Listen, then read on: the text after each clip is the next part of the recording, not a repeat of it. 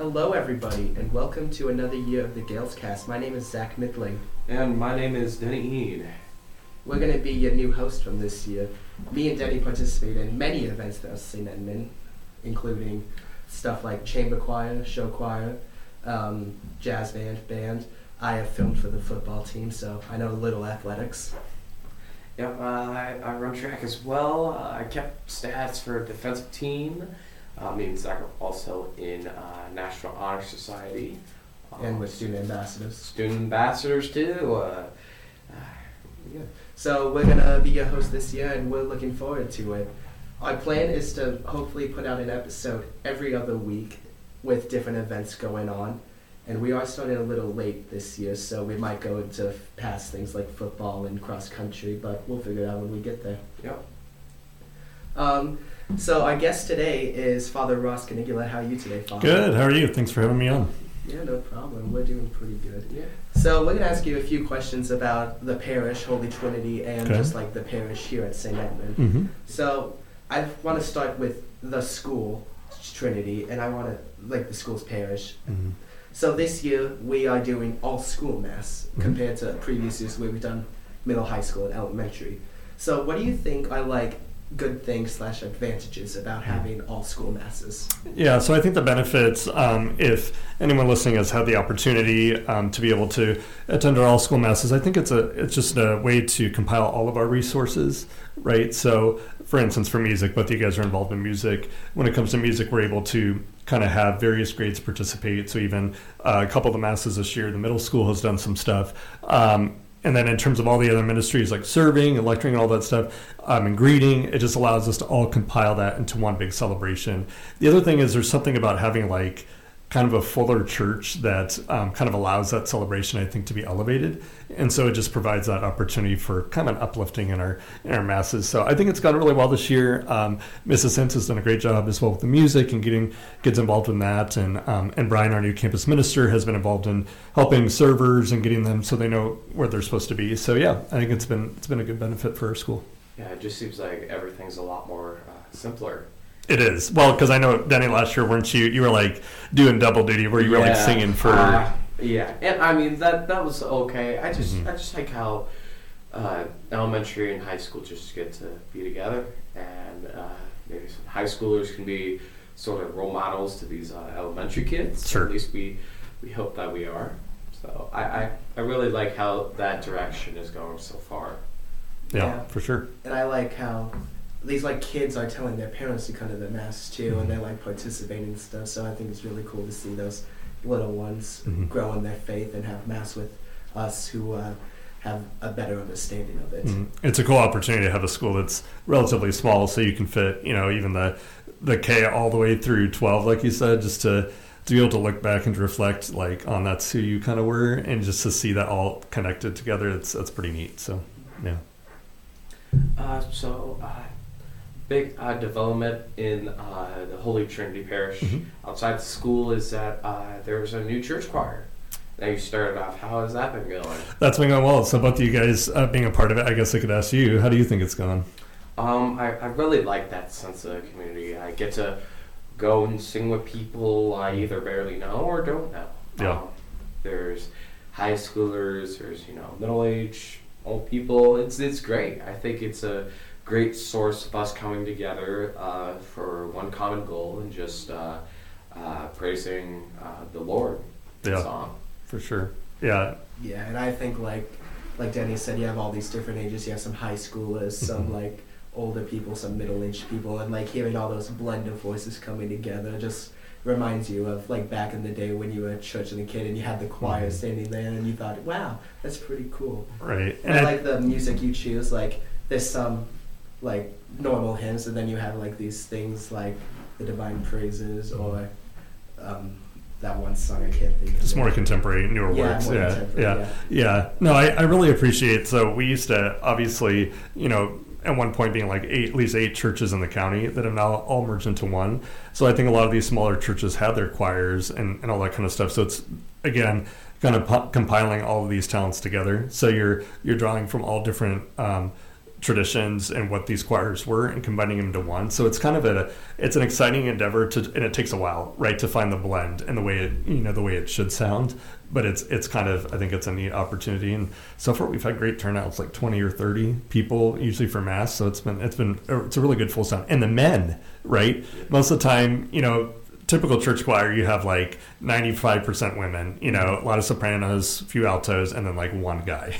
So it's nice to have like half and half, and the men are really solid. So if you haven't had a chance to come, we have these posts on our Facebook site, or we have periodically, but we'll have some next semester as well. But just to celebrate the Mass and to hear what that choir sounds like, it's pretty cool. It's a cool experience. It's a lot of great songs. What was your decision process when picking each song for Mass? Was it kind of just like I like the song a lot, and I think it works well in the choir setting, or did it kind of just like come up to you as like an emotional type thing? I think it's a combination of all those things. Yeah, like usually when I listen to a hymn or a piece of music, for me, I'm listening initially for how it musically connects or disconnects from what the liturgy is. So, in a sense, the lyrics are obviously very important. So you have to make sure that those are theologically sound and all that kind of stuff. But then when it comes to the sound of the music, it should be in such a way that it really conforms to the spirit of the liturgy. And we kind of all have that sense for stuff that is more popular that would be good on the radio or other forms of worship. But when it comes to worship of God, you're looking for music that kind of lifts the soul up and is, in a sense, kind of the point of Mass being to worship God. So those songs that lead to that, to the worship of God, and not necessarily ourselves, but about God Himself. So yeah, there's a lot of different factors, but that's kind of what I'm trying to look for. Yeah, and staying on kind of the music topic, because I think it's an important part of Mass. Because like Saint Cecilia said, when you sing, you pray twice. When you sing well, you pray twice. Technically, is what she said. Technically, but everyone sings. Yeah, they try. Yeah. You yourself have written some Mass spots, like in Alleluia, the Lamb of God. Tell us a little bit of how that writing process went. Yeah, so it started, was it 2017? So it was a 5 or 6 year long process. When I was in seminary, I was so I actually was the director for the Spanish choir in seminary, and I can't really speak Spanish at all, hardly at all, but they needed someone. So I kind of stepped in, and I was practicing a Gloria. I think it was like a Spanish Gloria. And as I was doing that, for some reason, an offshoot of that, I started to play around with this tune on the piano, and it just kind of stuck. And then within 3 days, I'd written all these Mass parts, like the Holy, Holy, Gloria, Alleluia, and all that stuff. So, and then since then, it's been, as I've learned more about composition and how to write good parts for vocal parts and stuff like that, it just became this project that kind of morphed and kind of was massaged over time, if you will. So what it is now, pretty much all the melodies are the same as they were then, but a lot of the specifics and individual parts and stuff have matured over time. So that recently that was published through GIA, and I actually submitted it to them several years ago, and it was declined. And I think part of that, and so that was a challenge to be how can I make this better? So it's been kind of a good learning experience and has been a big part of the composition for me, because it's so many movements to do. It's 7-8 different movements. So yeah. So if I'm not mistaken, the Mass is called the Mass of the Epiphany? Correct, yep. What led you to call it that? Yeah, so it's actually named after our cathedral in Sioux City, which the cathedral is the main church for the diocese, so the Cathedral of the Epiphany. So that's where it kind of comes from. It's been branded as something to sing during the Epiphany or Christmas season, but it's really for all year round use, and it's just kind of with our cathedral in mind. So that's how I came up with that. And also, not only are you making music for that Mass setting, you're also showing different types of prayers as well. My example is with the Divine Praises that you made. That really that was the first time I've heard Divine Praises.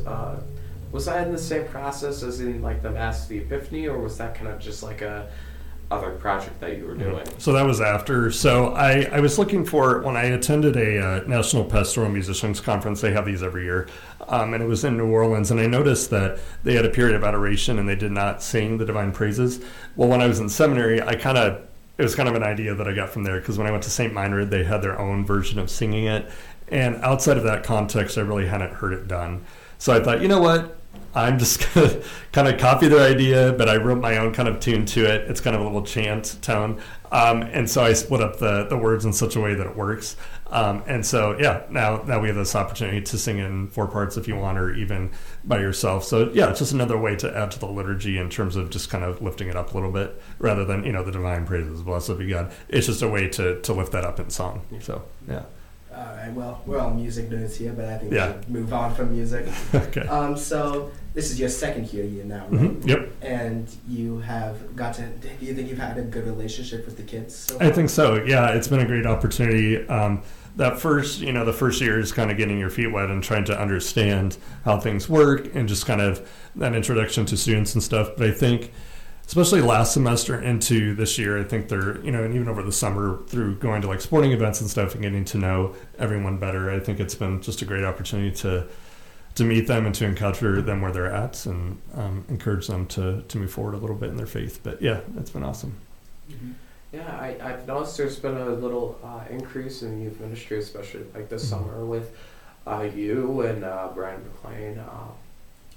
I guess, how was that process, kind of working with Brian and getting these kids involved in their faith? Yeah, it's been really good. So we recently, this year, we had like a diocesan conference where the teachers went to Sioux City and they gave us like this pyramid scheme where basically in the bottom of the pyramid was a survey. I don't know if you guys remember this from last year, but students were encouraged to participate in this. And we actually had a pretty good participation rate even at St. Ed's. But the bottom of it was kind of basically asking what do students need in terms of their faith. And the bottom level was a sense of belonging and welcoming and feeling at home kind of thing.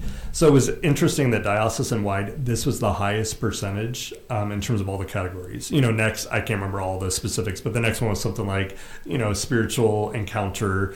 The next one was like accountability in my religion, stuff like that. And it was just interesting, even before the desire to learn more about their faith or to increase their prayer life, which is important. But the baseline that was most significant percentage-wise was actually the ability to feel connected in a human way and to feel welcome. So I think, at least so far, that's been kind of the role of campus ministry, is to help students have a sense of belonging and a sense of feeling like they want to come to school, right? There's a reason to be there, to feel the sense of connection. And then slowly over time, as you build these relationships, Jesus starts to become a bigger influencer in those relationships and is able to invite those that are involved to become intentional disciples. But it starts with connection and building community first. So, but yeah, I think Brian has done a great job, and with him, being in the community and being involved at the public school for a while, and then in juvenile situations, I think he's able to bring a lot of that skill set to his job, and I think it's working well. All right. Is that all you got? I think that's Any other all I questions? got. Yeah, don't want to make it too long. You're exhausted. Well, you have to go back to class after this, though. Well, yeah, I suppose. Maybe we can do another podcast, Yeah. like 5 more. Well, that is about all the time we have today. If you students around have any suggestions, you can talk to Denny and myself, and we'll happily look into it. And if you're out there who doesn't go to this school, there's probably a Facebook post out there somewhere. So if you want to comment any suggestions on that, let us know. Yes, I hope you enjoyed. My name's Zach Nickling, And my name is Denny. and we'll see you next time. Thank you.